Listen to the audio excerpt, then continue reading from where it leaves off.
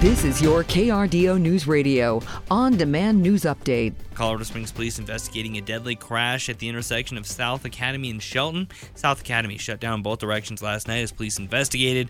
A pedestrian died as a result of this crash. Police Lieutenant Shannon Snugg says that this is a reminder to stay vigilant and safe during the upcoming holiday season. And we do ask every time that somebody is in one of these traffic fatalities, that's a brother, a sister, a mom, a dad that's not going to be around for the holidays.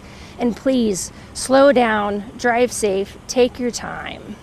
In a separate accident in Colorado Springs on the east side, a Colorado Springs man now in the hospital this morning.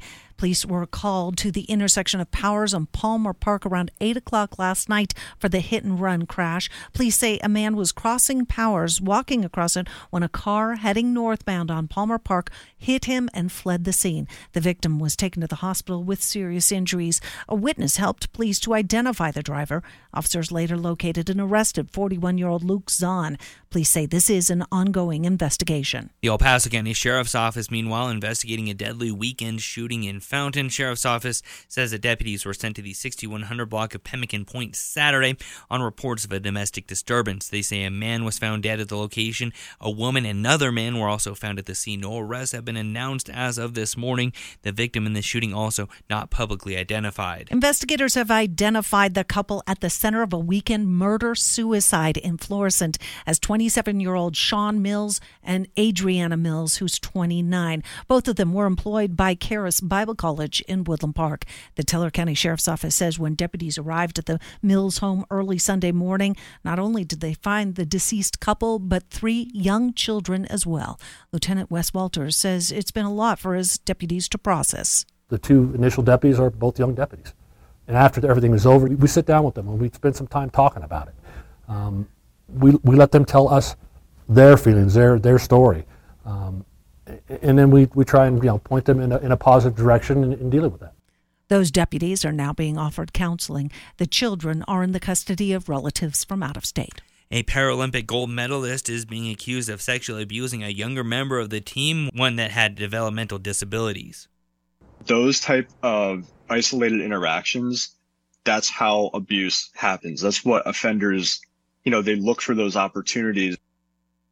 That's Andrew Ortiz, a staff member at Child USA, a child advocacy group that investigates sexual abuse cases amongst Olympic and Paralympic athletes. A lawsuit has been filed against Robert Griswold for allegedly abusing a now 19-year-old Parker Egbert during the Paralympic Games in Tokyo and at the U.S. Olympic and Paralympic Training Center here in Colorado Springs.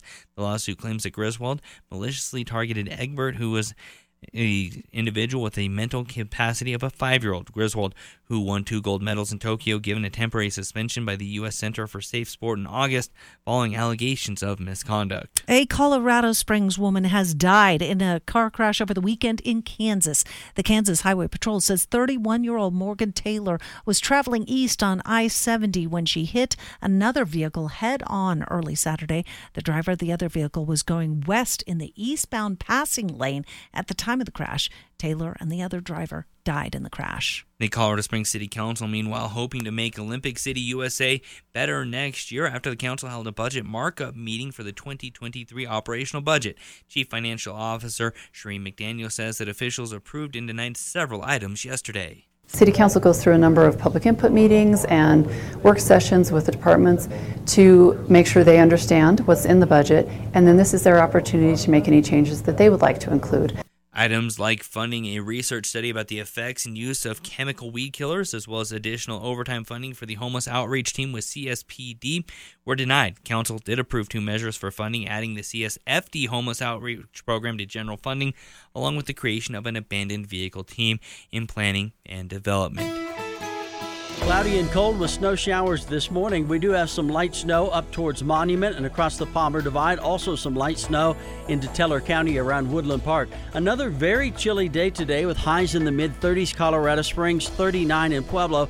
So about 20 degrees below average for this time of the season. And we'll see winds out of the northwest at 5 to 10 miles an hour.